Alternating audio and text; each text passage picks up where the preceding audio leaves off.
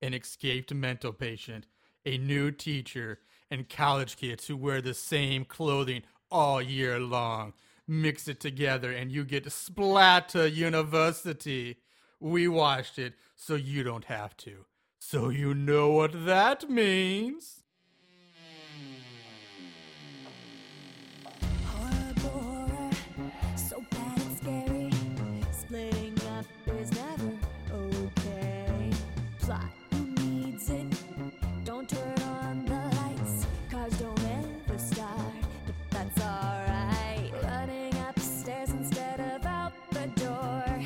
Good acting, what do we need that for?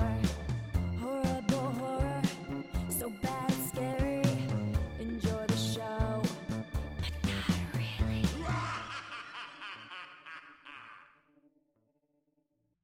Greetings, everybody. Welcome to the next episode of Horrible Horror, the podcast where we watch the worst of the worst horror movies. Movies so bad they're scary. We watch them so you don't have to.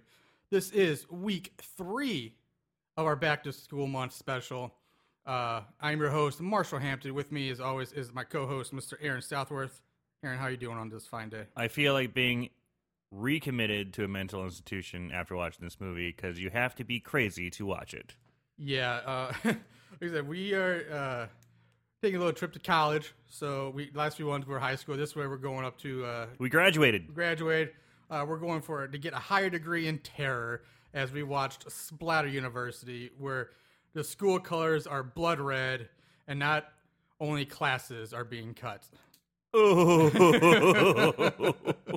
How long did it take you to write that one out? I won't lie, I actually got that off of the trailer. And some okay. Those are some of the taglines from Well, the that's movie. cool. That's cool. This movie was released in 1984.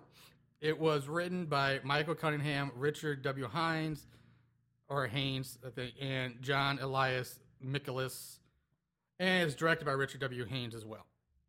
So, like, this movie actually has a surprisingly short runtime. I think it was like, I don't have the exact numbers, but it's pretty short because it comes back later where a lot of stuff where I find out later that they had to go back and reshoot a lot of extra footage because it was just too short by the time they got completely done with it. Yeah, basically what I saw that it was only like 65 minutes. Yeah, it was like barely 70, and they had to go back and get like a bunch of filler shots later. Felt like a year. As far as the cast goes, there is pretty much nobody in this that you've ever heard. The acting is pretty much awful. The only character that does a passable job is Forbes Riley, who plays Julie Parker, the main character. Now, Forbes is the only person from this cast who some people might know and have actually gone on to do other things in their career. Nothing I know. She had like 33 total credits, but most of the stuff I've never heard of. So we're going to jump right in. The movie starts at a mental institution, a insane asylum, where we see someone wearing a blue shoe on one foot and barefoot on the other. He's walking on the hallway. They drop a knife, pick it up, and they just keep on walking. That's your opening scene. And then it cuts to like, and for some reason, it puts up like subtitles or like, stuff on the screen, but they put it in this white font, this white text that's making it's really, really hard to read. So it's white background with white font on top of it. It's basically, it's really, hard difficult to read, but it says something like it says, somewhere mental institution. Yeah, you don't even get I don't think you even get the name of the asylum, but it says 2:43 p.m. Mm-hmm. William Graham, a paranoid schizophrenic, is discovered missing. Right. Now, none of that needs to be put in text because the first dialogue of the movie is like an orderly and a nurse saying, "Hey, this guy's missing. Where's William Graham? Yeah. Where is he? We've lost a patient. We need to find him." Yeah. So there's no reason for the hard to read text in the first place. And the nurse, she tells the orderly to check the bathrooms as well as she goes and questions some of the other patients. Nothing really happens. The best, you get the first kill coming up where one of the orderlies, he opens up like basically a janitorial closet. he finds the guy and he's like, "Hey, what are you doing in here?" And he gets stabbed in the dick. First thing in the movie happens is the guy gets stabbed in the dick. Right off the bat, stabbed right in the balls. Yeah. Boom. And it's like, what, maybe 2 minutes in? Yeah, Not even 2 minutes? Barely 2 minutes in. And I'm like, all right. And he's wearing the white pants. Yeah, the the white white everything scrubs. he's wearing is white. So it's just blood red, stark red. He's screaming. I gotta say, this actor does a fantastic job because for being stabbed in the dick, he, like, the look on his face. He sells it. He sells it Oh, so well. man. Like, it's like, yep, that's probably what I would be like if I got stabbed in the He dick. sells it like it's going out of style. So now the killer, obviously William Graham, he switches clothes with the dead orderly, who is now we see is also has throat slashed, and he's basically leaves them in the janitor's closet and walks away. And now keep in mind, this whole time we've never seen the killer's face. We've seen his feet, we've seen his hand, but that's it. And if you're wondering, how did this guy get away with white pants being, with red blood all over him? He does. He's got blood all over his crotch of his pants. Yeah, he takes and he the bloody puts on a pants. lab coat and just tries to cover it up. Yep, and that's how he does. He takes the low hanging lab coat, covers up the bloody crotch, and just walks away. So now you get the opening credits, and we jump ahead 3 years, Yeah, and even in white background again. white so background. It Says says 3 years 3 years later. and we jump to St. Trinidad's College. Trinidad's, I don't know. It doesn't really matter.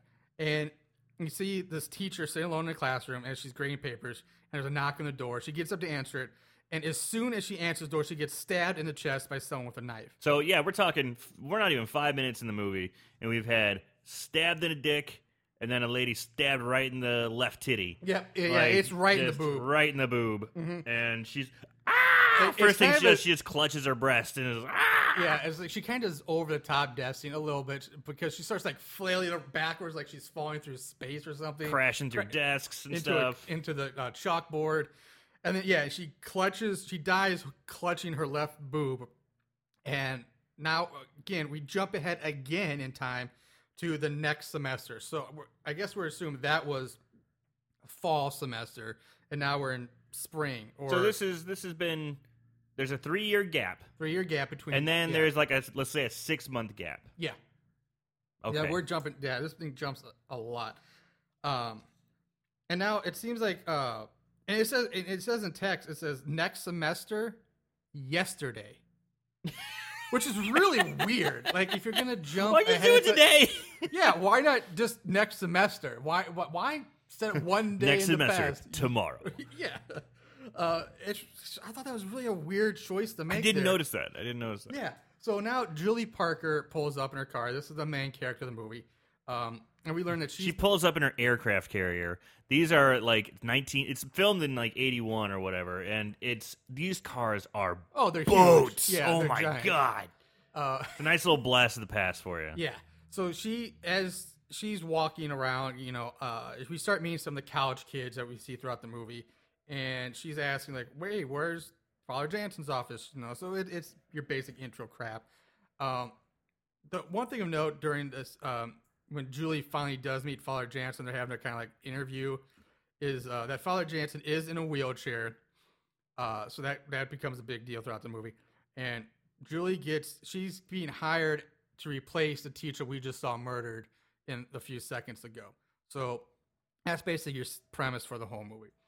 The next couple scenes are pretty boring, and this, I guess, is all just filler of Julie moving into back into her apartment, unpacking. Nothing happens. Meeting Miss Bloom. Yeah, the landlady knocks on the door several times, and Julie keeps asking, "Who's there? Who is it? Who's there?" And she finally opens the door, and the landlady says, "Oh, I guess you didn't hear me knocking." No, you idiot! You didn't hear her bad- asking. You didn't hear awful writing. No, you didn't hear her asking, "Who is it?" Because why else the hell would Julie have opened the door in the first place, saying, "Who is it?" if she didn't hear somebody knocking?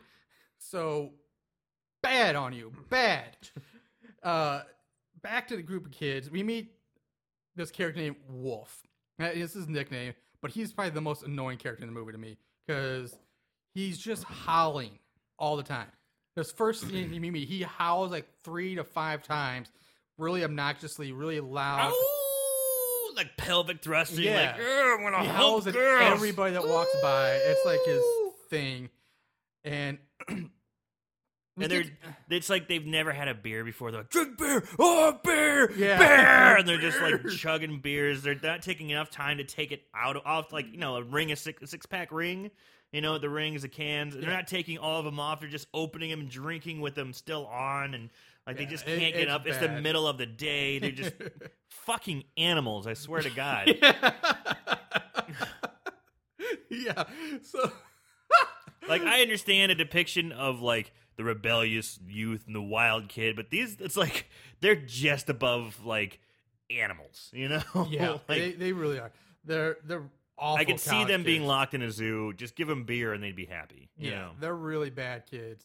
But you do get this, like, there's this after school special moment. I wrote the same thing. Because this one girl, her name's Kathy, who's actually played by somebody named Kathy. But she goes to the backseat of this giant boat car, and this other girl gets in with her, and she's like, "What's going on?" And It's the worst fucking acting. Yeah, it's oh really my bad. God. And Kathy's like, "Have you ever missed your period?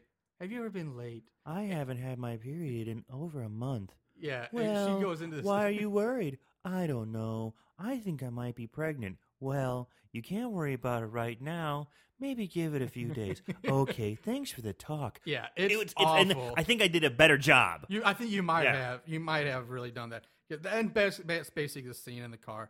But I did notice during this scene, if you notice carefully, you can see on the window of the car the reflection of the cameraman's hand, the top of his head, and the camera in the window during didn't that whole notice. scene being filmed. I didn't notice.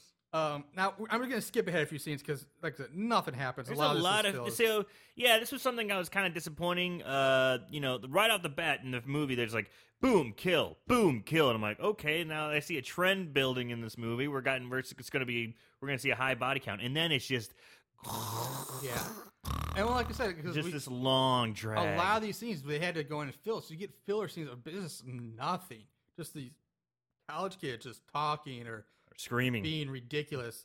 So like I said, we're skipping ahead. and it's not even good like teenage banter or something, because every once in a while you can find these old 80s horror movies where it's kind of funny and just it's not even good. No, it's not. The writing's awful. So we're skipping ahead to Julie's first class. She's in the classroom. She's having her very first class, and she's a sociology teacher. She's teaching intro to sociology, and the kids in this classroom, for college kids, they show her zero respect. I mean, you get that. You see that a lot in high school movies, where we're gonna make fun of the teacher, especially if it's a substitute. We're gonna, but this is college. By the time most kids, I've never sat in a college class and watched kids blatantly disrespect a college instructor. By that level of your time, you're more mature. You're paying to be there. You're not forced to be there. But anyway, so they show her no respect. Father Perkins comes in to observe her first class. Now, Father Perkins is actually played by Richard Haynes, the director, because the actor hired to play him decided not to show up. I think he did the best job acting too. Yeah. So anyway, Julie she's trying to get the students involved. She's like, hey, what do you guys want to talk about? What's some issues that are important to you that we can relate to this assigned reading? Blah blah blah blah blah. And she asked this one kid who is wearing a green sweater and a beard, Who wears it through the entire? No, every time you see him, almost every single Always. kid wears the exact same clothes Yeah. throughout the entire school year. It's like they're cartoons, like like Chris Griffin or Stewie. They always have to wear the same clothes. But so anyway, he's like, hey, what about you? And he's like, So he looks at this newspaper on the desk next to him, and he just scans it for an article, and he's like, oh, what about the bill that's trying to make abortion illegal again? And that sends like shivers throughout the class because you get like shot to shot of people like, oh my god, oh my god, did he just say abortion? Oh, moho, I can't believe. Well, he it did is a that. Catholic university. Yeah, it is. Yeah, it is a Catholic, but still, I thought it funny because they reacted so like dramatically to him like bringing that up. So after the class, the students are leaving. They're saying, "Oh, she sucks. How bad she is," And Father Perkins is like, hey, you need to go to Father Jansen's office right after class or after school.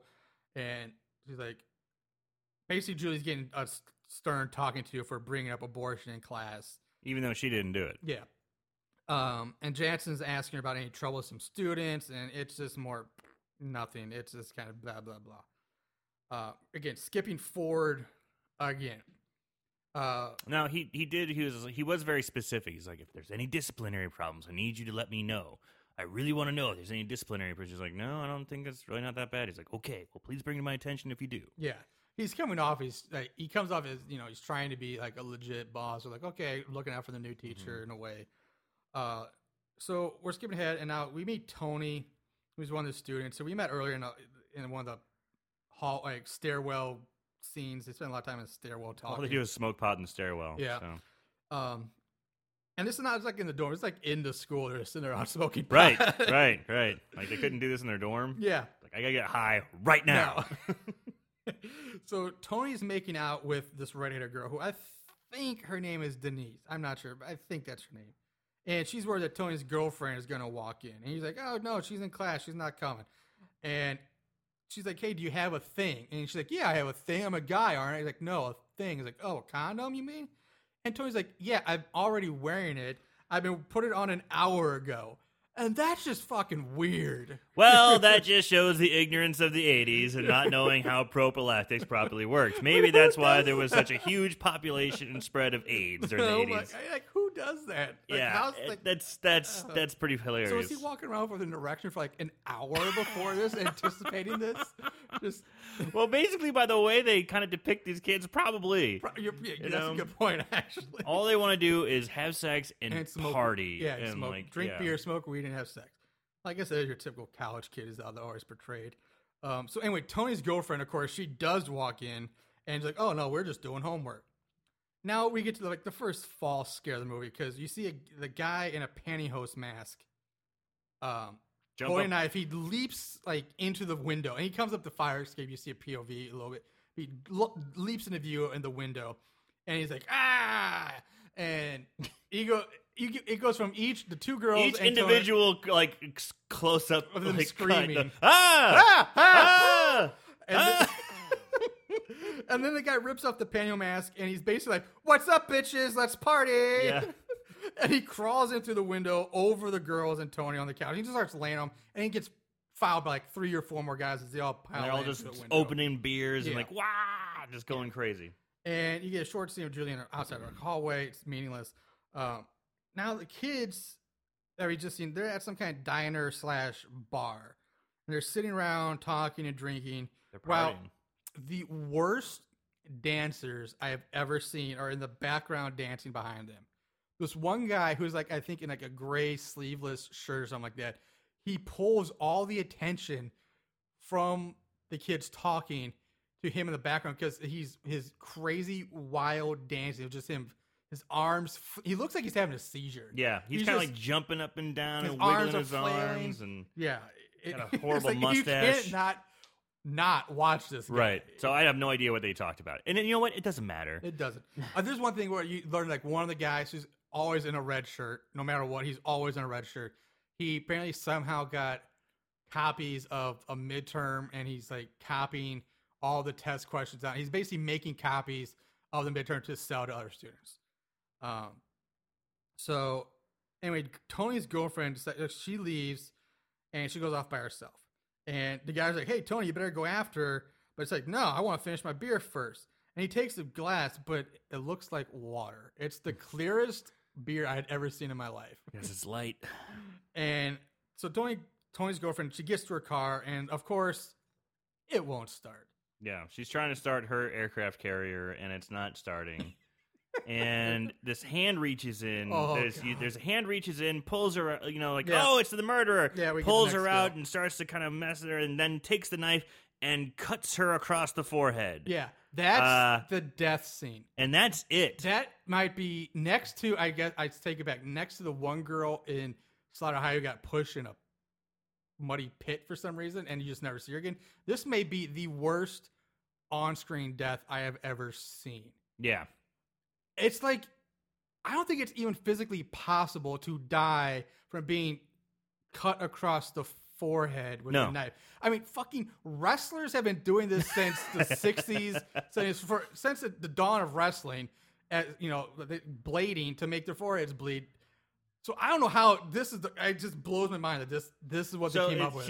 It was a slice all the way across the forehead. Yeah, it's and there was like minimal blood. Yeah. Now, granted, this will bleed. Yeah. It will give you a crimson mask. It will bleed and bleed and bleed, but not nearly enough to cause death from. Well, the blood wrestlers, loss. they said they bleed with they use a a razor blade to cut, and then they rub their foreheads to get the blood really going. This guy just drags a knife across her. There's barely any blood, and she's dead. Yeah, she's dead. She's dead. It's the worst kill I've ever seen on camera. And like even High School Massacre made sense. At least like she can't climb out, or at least she probably has less chance of climbing out. So maybe she'll eventually die. Yeah.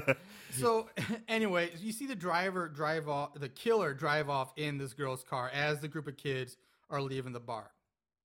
They're walking through the parking lot. They toss all their beer cans into this open dumpster. And, of course, as they're tossing it, cuts the dumpster, and that's where the girl's body has been dumped. So all these beer cans are laying on top. And there's no other stabs or it's wounds just on her the body. cut on It's her just the forehead. cut on the forehead. So there's no other indication that she's had any trauma other than that. Like, no broken neck, nothing like that. No other stab wounds, nothing. And this film so far, like, the stabs have been pretty legit. Yeah. Like gory, bloody stabs that makes sense. Like the girl there's who a lot got of stabbed blood. in the left part of her chest, like in the left boob, that's where the heart is. That makes sense. The guy got stabbed in the dick, and then he got his throat slit. And then she just gets her forehead cut. Yeah, it's just awful. That's all I'm going to leave it at that. So we're back in Julie's classroom, and she meets up with Mark, who comes looking for her. And Mark is this guy who you briefly see in this cafeteria scene, having issues with the coffee vending machine.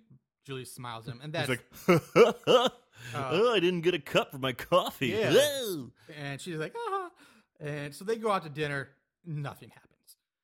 She returns to her apartment, and the landlady, Miss Bloom, gives her all of her this pile of mail. One is this large envelope, and it's from the school. And she goes up to, she's in her bed reading, and basically it's just all these religious books and pamphlets. Like religious propaganda. Yeah, like it's Catholic propaganda. Yeah, from she's working at Catholic school. She's like, whatever. She tosses it aside and goes to bed. That's it. Yeah. There's a whole lot of nothing happening in this movie. So again, we jump ahead another 3 weeks now. Oh yeah, it says 3 weeks later. Yeah, jump ahead 3 weeks. And so we've gone 3 years, a semester, back one day, now ahead 3 weeks. So the kids are now, it's like midterm review day or something like that. And the kids tricked Julie into thinking that the midterm paper topics that were due today aren't due till the end of the month. And at this point, I'm just like, she's just a bad teacher. Yeah. If you fall for that, you're just a bad teacher. Yeah. But at the same time, it's like, you're not even asking for the midterm papers themselves. They're just asking, like, what's your topic? Like, what are you going to think about? She writing? is a shitty teacher. I think she's new. She tries, but at this point, she's a bad teacher. Now, a short scene of Julie and her teacher friend, who I think her name is Susan or something. Shit. I think it's Susan, but if it's wrong, I'll correct it later. And they're just talking on the bench. They talk about the previous teacher's murder. They talk about Mark. It's just filler. So they're kind of putting together that Mark maybe is just a suspect. So a person of interest. Yeah, at least. Mark is a person of interest for the original murder of the teacher. Of the teacher. Yeah. Now Kathy, who's the knocked up girl, she tells Julie about her pregnancy, and it turns into another after school special. Yeah. And they talk for a while. I have to go to the doctor. Oh, are you not feeling well? Yeah. Okay, will you be here tomorrow? I don't know. Oh, yeah, okay. that's the scene before. And this I hope is where you feel better. And then later she's like, I need to talk to you. Yeah, and they kind of go they off. have like a walk and like they're walking around the school campus talking. Right. It looks like a tampon commercial or something. It kind of does. You're right. Like the teacher and the student sharing their feelings and. Talking about she's pregnant and wants to have the abortion, but and she Drew's needs like, to talk I know there's a place you can go, and I'm like, oh, the YMCA, like, I know a place you can go. Well, if money wasn't, she also said if money's an issue, I know a place you can go, and I'm thinking like, back alley back abortion. alley? You know? I got a wire coat hanger in my closet. I got a guy. He's not very sterile, but you won't be pregnant. You might get an infection, but anyway, during the end of the scene, you see Father Jansen. He's spying on him from behind the curtains of some window, as he's just watching the girls walk and talk. Kathy's back in her dorm. She makes a date to go out to the drive-in, and which is cool. I mean, the drive-ins were so big at that time, and they're still kind of cool. I like drive-ins. That's my topic. Doesn't matter. So Julie, who is now at Mark's place, is they're getting ready to go on their movie date. And after the movie, Mark says something like, "Hey, I like to continue this, but there's something I gotta take care of instead of continuing on the date. So I gotta go." This I found kind of interesting. It's like it's like, hey, you want to go to the movies? Yeah, sure. It's like, have a drink. Okay, have a drink. And they're kind of getting loose. And then it's a hard cut to them leaving the movie theater. Yeah.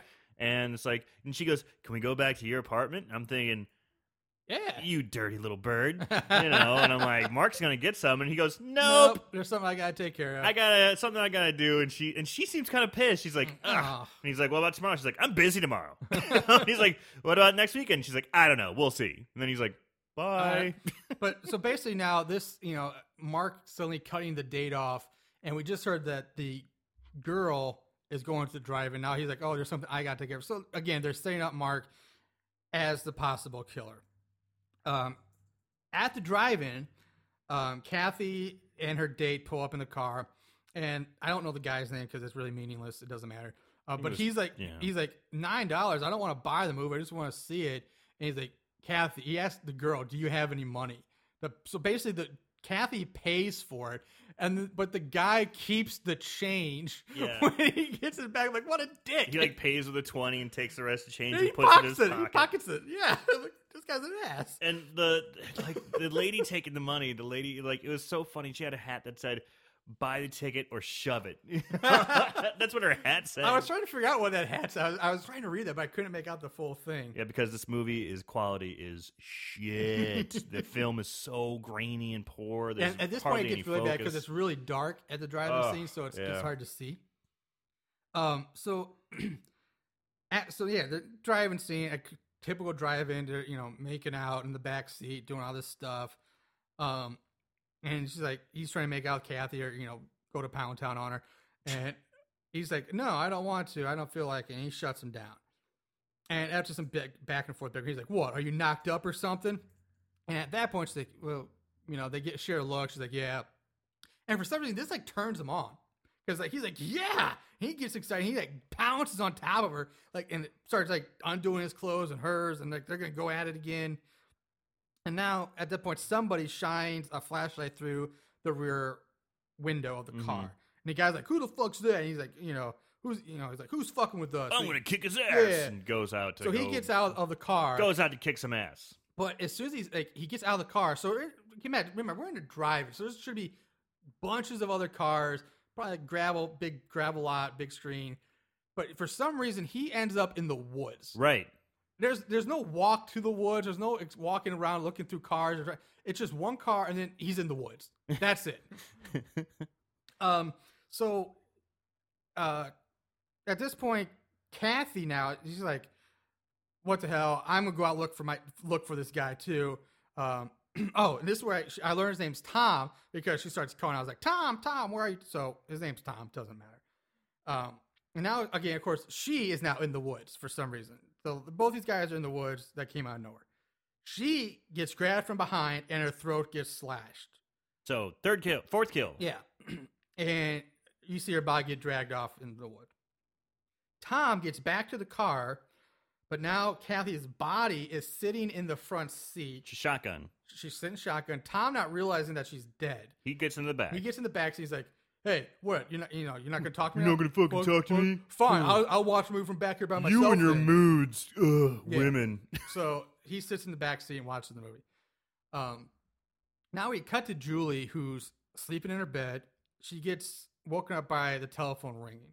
And it's her friend Susan. I was right. It was Susan. Okay. It tells her that the student, Kathy, was just killed at the drive-in. Now, I do want to... Let's go back to drive-in for one second. I know that we went from driving to woods, now back into driving, and we see Kathy's body get dragged off. But I still gotta say, how the fuck does the killer drag it through the drive-in and get it into the car without being seen? Right. Because there are other cars at the tickets where you see people pulling up. Yeah. And there's even one point, hey, you see another couple making out, and like when you hear Kathy screams, like, oh, I heard somebody scream. It goes like, well, it is a horror It's the movie. movie, Like, yeah. oh, okay. So there's other cars there. Somebody would have seen somebody dragging a body through the drive-in theater. big Marshall, open people space. don't go to watch the movies there. They go there to bang. Yeah, Like that's you as said, far they as- go to Pound Town. So they're not paying attention to anything except for private parts. All right. So, and of course, and then Susan tells Julie that Mark hasn't been home for hours because they've been trying to reach him too. But so again, it's kind of like, oh, well, Mark's the killer. He's not home. He left early. He left a date. They're really trying to set up Mark as the killer in this movie. We're skipping ahead again because again, not much happens in this. And the redheaded girl Denise is with one of the priests. His name's Father Williams, I believe, and she's telling him a sex story about her and Tony having sex. Now, this whole time, the father is like oogling her and checking her out and like doing like over the top reactions. It's Like, oh my gosh, so over it's the really top. awkward looking and weird. Like you can tell, like, you know, if it's little subtle things like kind of crunching a book a little bit or like crumpling some papers while she's saying, and then he touched my breasts and this and but he's just like, whoa, Yeah. he just like can't it might as well contain just be like himself. doing like the whole like pull his collar, just sound like That would be more subtle. Ooh. That would be more subtle. But- But he's just like Yeah. spazzing out. Like he's Yeah. about to explode because he's just so uncomfortably sexually with this. Yeah, And but he tells her to come back to his office at 8 o'clock tonight, and she says, "Well, will that make me feel better?" So I'm like, so are they setting up the fact that she's gonna bang the priest? that's what I got. That's kind of what I got too, but That's really it. weird. They never come back to yeah, it. they never come back Yeah. to it. That's the whole scene. So there's a really short scene of three guys talking, and one of them mentions that his girlfriend won't go back to the drive-in with him anymore because the person was killed there. And this is the group we did see. I just mentioned like they were the ones that were making out when he's like, "Hey, I heard a scream." It's this couple. And one of the other guys say, "Hey, are you gonna have to find a new drive-in to go to?" And the other guy responds, "No, I'm gonna have to find a new girlfriend. I like the movies they play there." And I don't know why. I just thought that was funny. That was one of the best lines of the movie. That's like the only good line in the whole movie. Like, another no, one- fuck this another girl. one I'm that I done with my girl liked. 'cause I like the Another movie. one that I like, it's like, hey man, did you hear, I don't remember your fucking name, whatever, Kathy or whatever, yeah. Hey man, did you hear Kathy got killed at the drive-in? Oh, really? What movie was playing? Like, I like that. I was like, It's probably the same guy. But yeah. So anyway, it's needless to say, but I thought that was one of the best. It's probably the best line in the whole movie. And so moving ahead, Julie gives Susan a ride home since now Susan's car won't start. And of course, they end up talking about Mark and the original teacher that was murdered. And Susan tells Julie that some people think Mark had something to do with it because Mark and the murder teacher were dating, and then the relationship suddenly broke off. And she's like, "Julie, you just need to be careful." Blah blah blah. Back in Julie's classroom, that this is where I first noticed that most of the students are wearing the same clothes every day. yeah. Because the green This is guy like- with the beard is wearing the same green This sweater. is like the third or fourth scene that we've had of like, this is different days, weeks later. The Yeah. cheating guy who is in the driving, who just Wearing had the the line, red, he's wearing yeah. the same red shirt. Wolf wears like a same blue sleeveless shirt with a bandana sticking out his jeans the entire movie. Ugh. So, it's just it's like there's no, I don't know, it's just ridiculous. These students are wearing the same clothes for the entire school year. Like, I can respect continuity, but change the shirts. Yeah. At least for different days. Yeah, exactly. So after the class, the bearded guy in the green sweater drops a bunch of papers in the hallway. But as he's scrambling to pick them up, I do notice one gets left behind. And I wrote down, I'm guessing this will come back later because but I was totally wrong. It looks like that paper got left behind. What's gonna happen? They blatantly had this No, scene. yeah, I of mean, him dropping same papers. thing. They had this scene where he drops his books and people are walking by and he's like, oh, he's trying to pick up all his papers and stuff. And there's one that's left behind and it's pretty apparent. That's pretty easy to see. Yeah. You know, So I'm that like, one's left okay, behind. that's intentional. Something's gonna come back. No, Nope, no nope. point. Again, this had to be one of those filler, retake, reshoots type thing. So Susan and Julie are in their car, and they're racing over to Mark's place to snoop around for clues and anything that might link him to the teacher's murder. Susan stays in the car while Julie goes in. She uses a key that somehow she must have gotten from Mark to get into his apartment. And right as she's about to end, she gets approached from some guy who's like, "Hey, can I take a picture of you?" She's like, "No, get away from me." Again, this creepy dude. I'm thinking there's going to be something coming back to it. Yeah, He's nope. like, "Hi, oh, you're here to see Mark." Yeah, He's not here right now. Oh, I'm here to surprise him.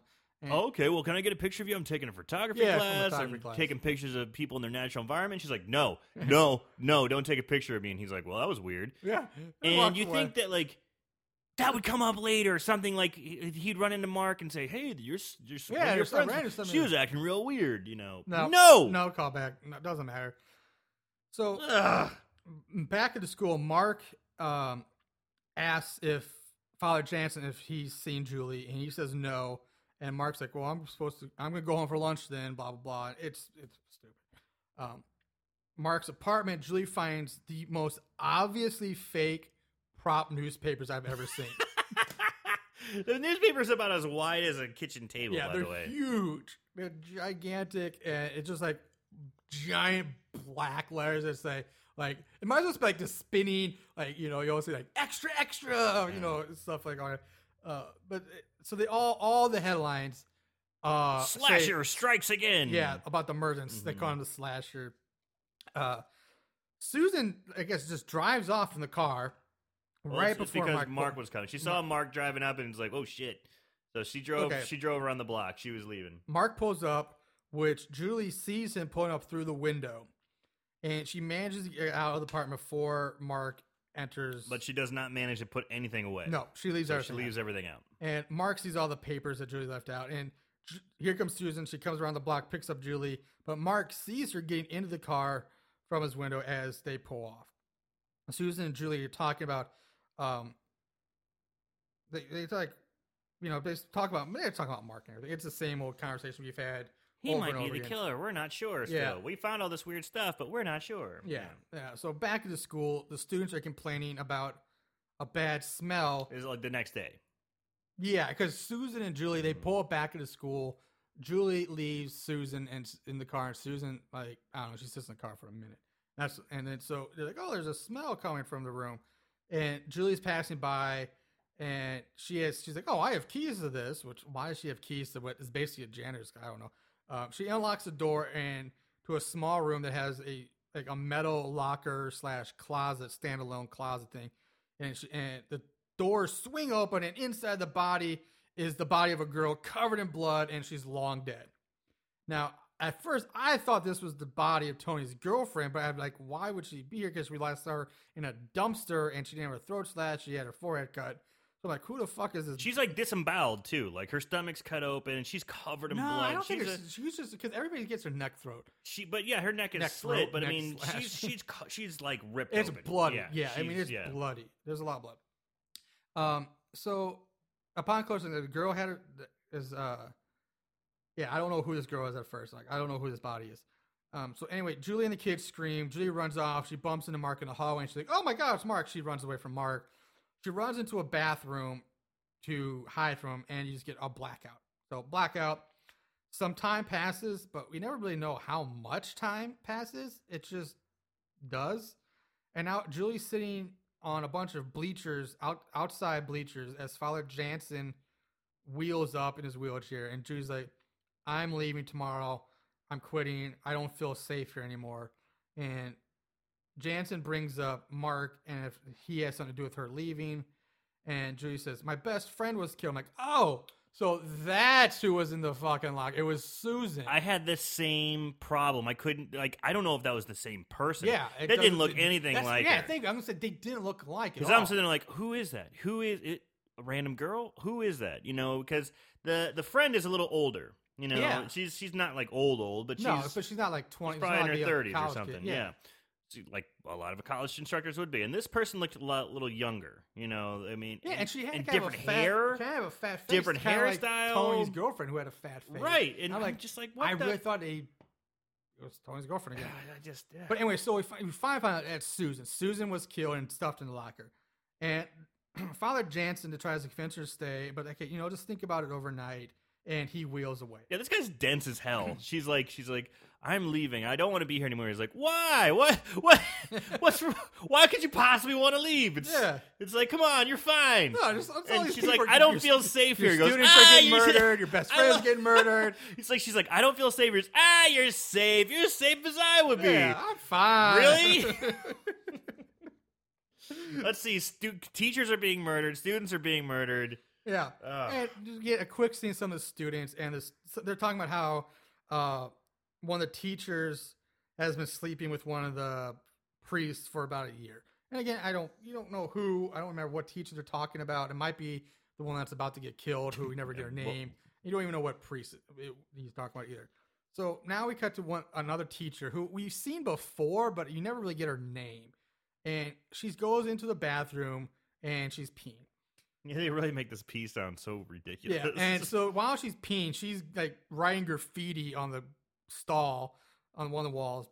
And the camera pans over and we see someone in the stall next to her wearing black pants, black shoes. Now, this is typical of the killer. We never see the killer. We always see his legs. The legs or so hand he's always or wearing something. like black pants and black shoes. Yeah. Now, the mystery person gets out of the stall and stands in front of hers. And when she opens it up, the killer, you see him pull out a knife and he stabs her in the stomach. And we are treated to so much mouth blood. I mean, it's so much. It's like a pint of just coming out of her. It's pretty awesome. It is amazing mouth blood. Yeah. And he stabs her and and then he just rips down. I mean, he really gutted her. And she's just yeah. And she falls back, dies between the toilet and the wall.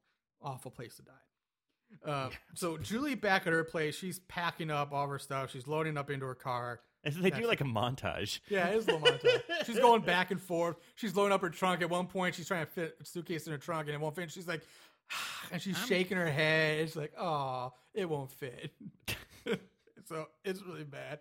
So now the redheaded girl, who, like I said, I think her name's Denise. She's in her dorm, and she's getting dressed, like putting on like black spandex with like a leopard print crotch area, and she's got like a wife beater with a baseball jersey on or something. Yeah, it's like she's wearing black tights and has like a leopard print thong like over it. Yeah, I didn't know if that was over or if that was like the pants. It's weird looking. Know. It's an odd 80s fashion choice.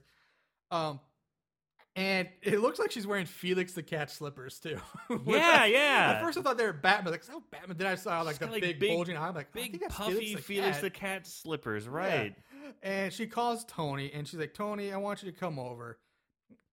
And she's like, I told Father Williams that you and I had sex. And she's like, I was like, why would you tell us? But anyway, and it's like, I want you to come, and Tony, and she tells Tony that Father Williams did something to her. So yeah, we're guessing they banged. But saying he did something to her is weird because she was obviously in on it, like into it. It makes it sound very suspect and wrong. Like somebody's lying. Like anyway, so that's it. She's a manipulative hussy. Yeah. So she hears a noise coming from her closet, and of course she goes to check it out.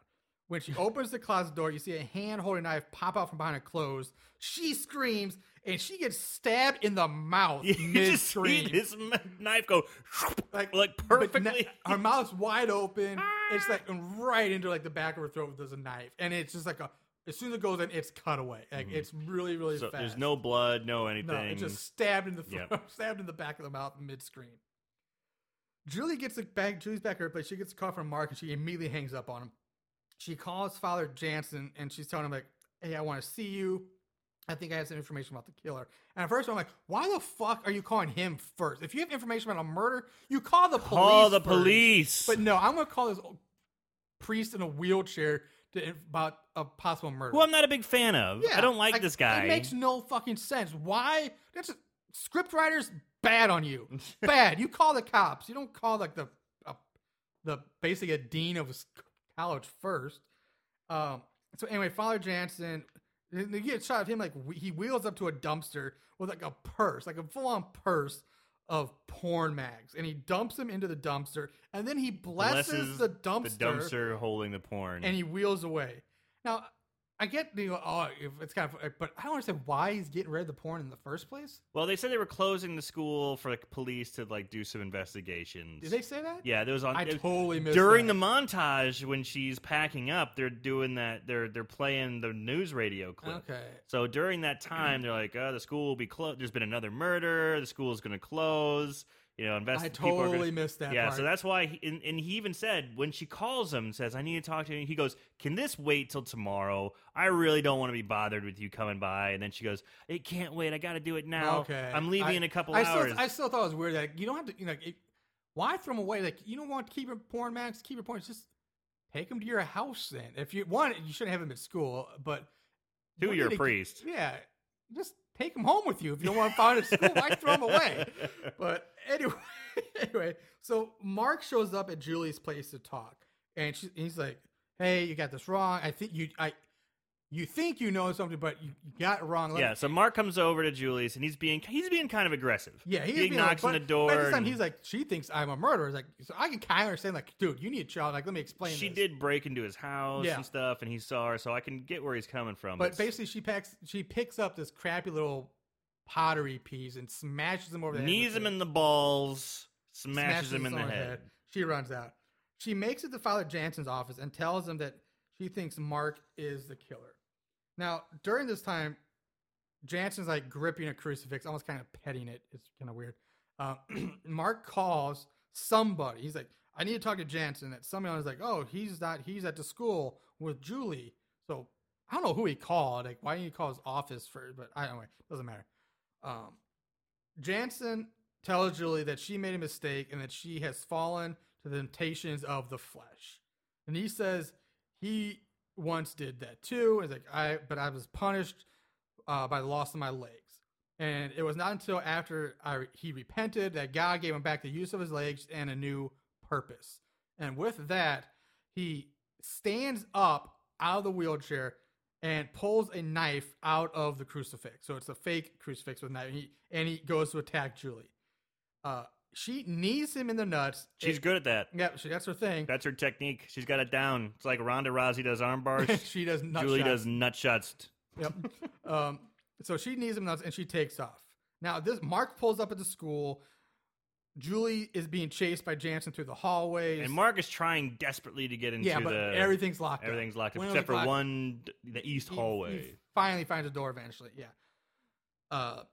She hides in the bathroom, and she finds the body of the teacher who was killed earlier. She screams, runs out. Yeah, this part's kind of interesting, because she knees him in the nuts, runs away, and she lost him. Yeah. He can't find her. He's looking around. I can't find her. She's trying to be quiet. She opens up that stall door. She sees feet. She sees feet and blood. Exactly. And she's just like, out from her knee. hello. And so she knows someone's probably fucking dead. Yeah. Right? She's hiding from a killer, opens the door, and screams the loudest scream you could possibly scream. Yeah. Ugh. And sure enough, gives away her position. Yeah, even Mark outside the building hears the scream. Yeah. But at this point, he's still trying to find a way in. Julie gets to some service elevator somewhere in the building, and she goes up, and the whole time we're seeing shots of Jansen hobbling / shuffling down hallways. At this point, he's barely even mobile. Yeah, he's that nut shot must have been pretty severe. Yeah, because he's limping really a lot. Yeah.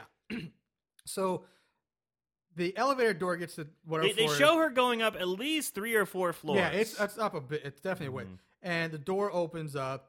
And as soon as the door opens, here comes Jansen interview. And again, I'm like, how does he get there so fast? No. All you see him do is hobble. Yeah, and he barely can lightly jog just a few scenes ago, just seconds ago, but he manages to zoom up several flights of stairs to the elevator. Exactly to the service elevator. Yeah. And even if he took another elevator, it would be on the other side. It would be pretty far away from the service elevator because they don't put elevators right next to each other all the time. It's this is one part of the building. This is the other part of the building. Yeah, exactly. Yeah. So it makes so as soon as the door opens, boom, he's there. Yep. And at this point, Mark finally finds a way inside. Jansen grabs Julie and he has her in this one-handed, one-armed rear naked choke. He's got her around the neck with his one arm, and then he stabs her in the back and then rips the knife upward, just gashing her back up. Yeah, he really fucked her up. Yeah. Julie falls dead. Jansen stands over her and then again does a blessing, and then he runs off or hobbles off or whatever. Mark reaches the elevator at this point. Jansen gets back to his office. He gets back into his wheelchair, and then he calls the police. Yeah, he calls the operator, which he could do in the 80s. Just dial 0. I need the police. Give me the police. And while he says, just do it. Just give me the police. And while he's doing this, he's like licking his hands.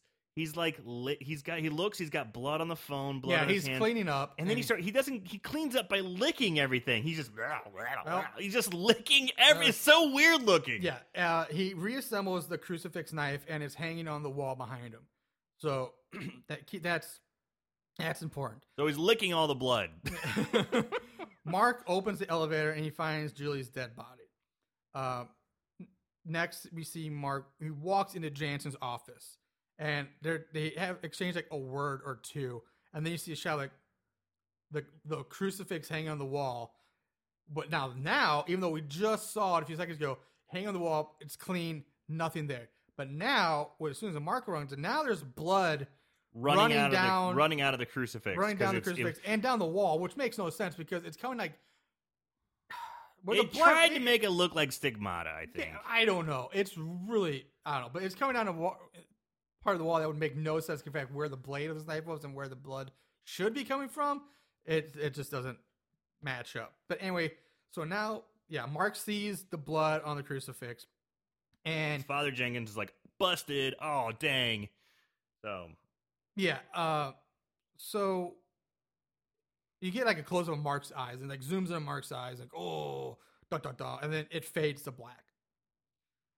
Fade in on Jansen sitting in a chair wearing a straitjacket in like an all white room. Like an observation room. Yeah. While two doctors explain that his name is Daniel Graham or Graham. Even though in the beginning of the movie it says William Graham. So now his name has changed. Which that's just shitty. Who misses that? It's so horrible. That? You change the name of the main killer in the movie. Oh. So, and they also say he's been impersonating a priest for the last 2 years, but in the opening it says 3 years later. So what's he been doing for that 1 year? Either that, or again, they just fucked up and forgot they said 3 years later at the very beginning. He could have been going to seminary school, like a fast track. There we go. So Jansen's sitting in his chair and he's like wiggling his head all weird, talking trying nonsense, to be crazy. And he says, "I damned my soul by allowing these damn women to drain my precious voice." That's it. And it cuts back to the bloody crucifix on the wall. Roll credits. That's Splatter Universe. Now, we understand, before I get into our closing seconds, I'm kind of confused because, again, we've talked about how illogical things are and how things don't match up. Now, regardless of the guy who's gone for 2 years or 3 years, first of all, I don't understand how an escaped mental patient in that amount of time goes from crazy house to basically a dean of a university. Right? Like, you can't even, it takes at least 10 years to get tenure. And you're not going to go from off the street priest. Quite literally off the street with priest. no identification, no money, I mean, like I'll buy it, maybe gone to become a priest. Okay, sure. I'll give him that. Mm-hmm. But to go to a school and suddenly become like a university and be like the head guy in 3 years is ridiculous. There's no way that happens in that amount of time. It takes 4 years to graduate college. Let alone be the boss in charge of the entire school. It's just awful. Awful. I will give the script some credit. Is the doctors did say, well, don't they do background checks on these people? And the doctor's like, well, they will now. It's like the one way they covered it. Yeah. So I guess back in the 80s, who knows? You could just kind of walk up and be like, yes, I've been a dean of multiple universities. The last place I was at, I did it for 20 years. So don't call anyone there because they might not remember my name. Yeah. But I've been a dean before. Yeah. So it just bothers me. That's one of my biggest things that bothers me about this movie. All right.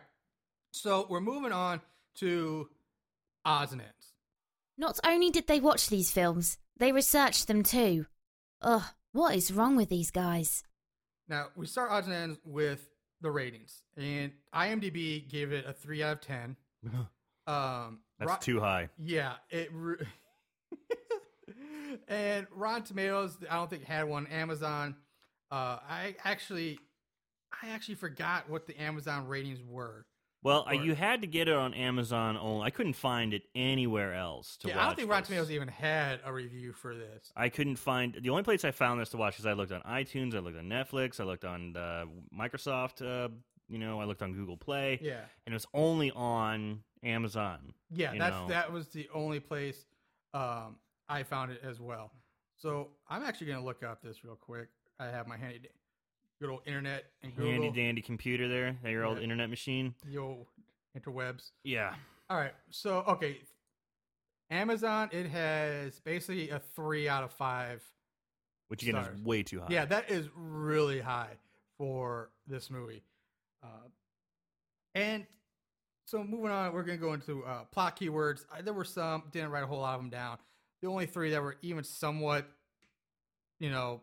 worthwhile were first day of school, just being that somebody looks that up for, as a plot keyword is weird.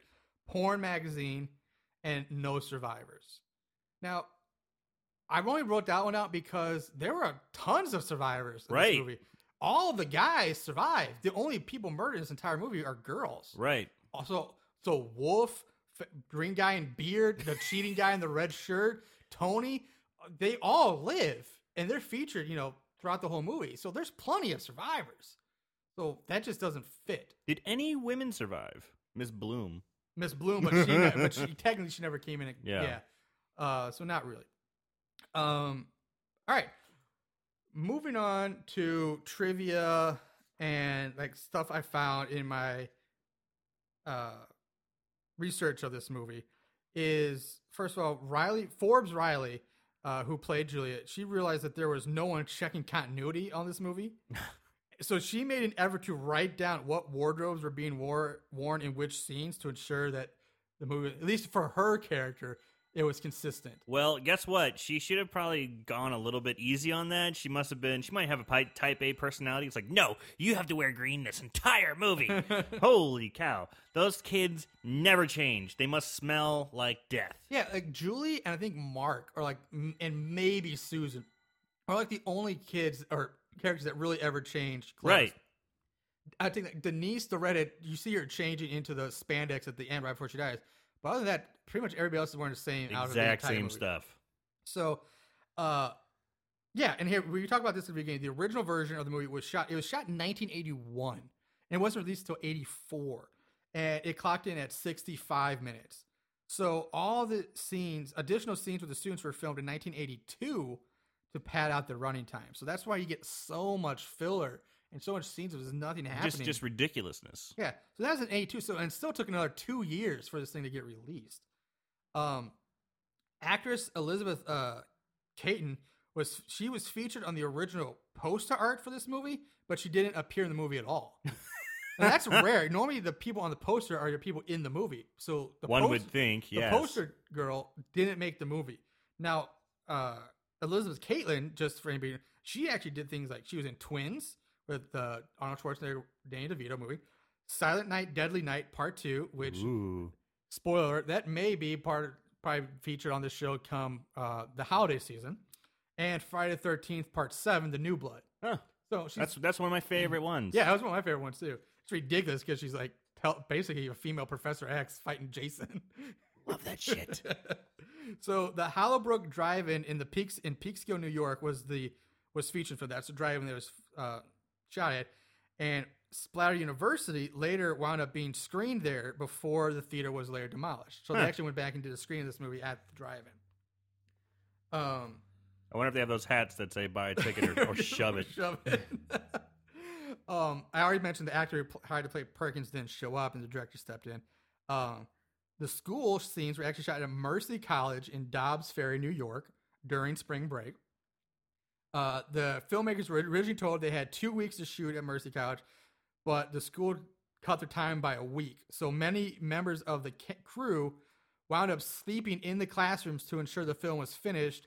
And when students returned to school, they were alarmed to find crew members cleaning up fake blood. I feel bad for those saps.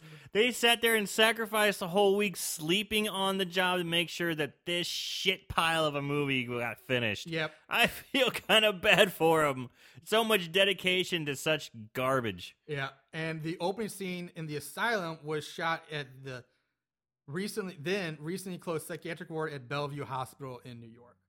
And really, the only other thing to note was Forbes Riley bought her own wardrobe for this film, which is sad. I mean, she didn't invest that much money, like a whole wardrobe for this film. Oh, that's dedication. So she not only did she buy her own stuff, she did the continuity as well for. Yeah, so she wore a couple different hats in this. Yeah, pretty much exactly it. Let's see anything else. I don't really think there's. Yep, no, nothing else that's really worth much that we haven't covered already. So let's go into the budget game. Okay. Guess the budget. They spent how much? The budget game. I did manage, after a lot of digging, was able to find a budget, an estimated budget for this film. So, with that said, Aaron, what's your guess? Okay, this movie was a shit pile. The sets were, I mean, you told me it was a school that was closed. They probably got some free use of the school or super duper cheap. The mental institution was closed. They did, I don't know.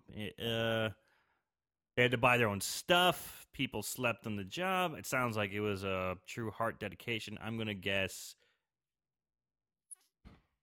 50. No, let's say, because I always go too high, 38.5 grand. How about that? $38,500. Well, you actually did not overshoot this time. Holy You actually shit. came in under budget. The estimated budget is $50,000. That's what I originally said. I was like, probably 50, but I think I'm going to go under a little The sad bit. thing is, if you would have said 50, I would have caught bullshit. I was like, you probably just saw my notes right here. It said Jesus 50,000. Christ. So yeah, 50,000 was that might be your best guess so far. I think that's the closest I've ever gotten. Yep. Before we move on, to Holy crap. I'm kind of proud of myself. Let's just take a moment. take a moment. Not bad. Not too bad. Not too bad. All right. Before I go on to 5-star reviews, let's do favorite kill. There can be only one. Favorite kill. So there were some kills. There were a decent amount, but nothing. But sad thing is, it's kind of hard to do favorite kills for this movie because so many of the kills are pretty much the same, just Right. throat slashes and getting stabbed. So if you had to pick just one, what would be your pick for favorite kill in this movie? My favorite kill would be the lady in the bathroom when she was coming out. I kind of thought it was kind of funny when she's doing graffiti on the wall. And she gets up and she gets stabbed in the stomach and it's bloody there. And then she just spits out a ton of mouth blood. So much mouth blood. So much mouth blood. I was just like, I just giggled hysterically from that. I'm just like, oh, look at all that mouth blood. That's great. And then the way she crumpled between the toilet and the wall and kept her eyes open. She sold it. She sold it. So that would be my favorite death. All right. If I toyed between the redhead getting stabbed in the mouth mid-scream, which was just good aim to do that quick. But I'm actually going with the very first death of the movie, the orderly who gets stabbed in the dick. Yes. Just because that's the way it opened. That's your invitation to I know the movie. technically his kill is he gets his throat, but everybody else gets stabbed, throat slashed. This guy gets stabbed in the dick. Right and off. then gets his throat slashed. That's just double bad. Insult to injury. Yeah, so I'm going with the very first kill of the movie, It's a good one. the orderly. It's a good one. Getting ready to wrap this up. Moving on to our final segment, 5-star reviews. Oh. These special movies have a place in these special people's hearts. 5-star reviews. I want to stab people in the mouth who gave this a 5-star There review. actually were. I found 3 5-star reviews for this movie. Vicky Phillips writes, "This is a great movie." Okay, yeah, some of these are hard to read because of grammar and no punctuation. So this was a great movie. Have looked for this for a long time. Was very excited to find this very good. 5 stars.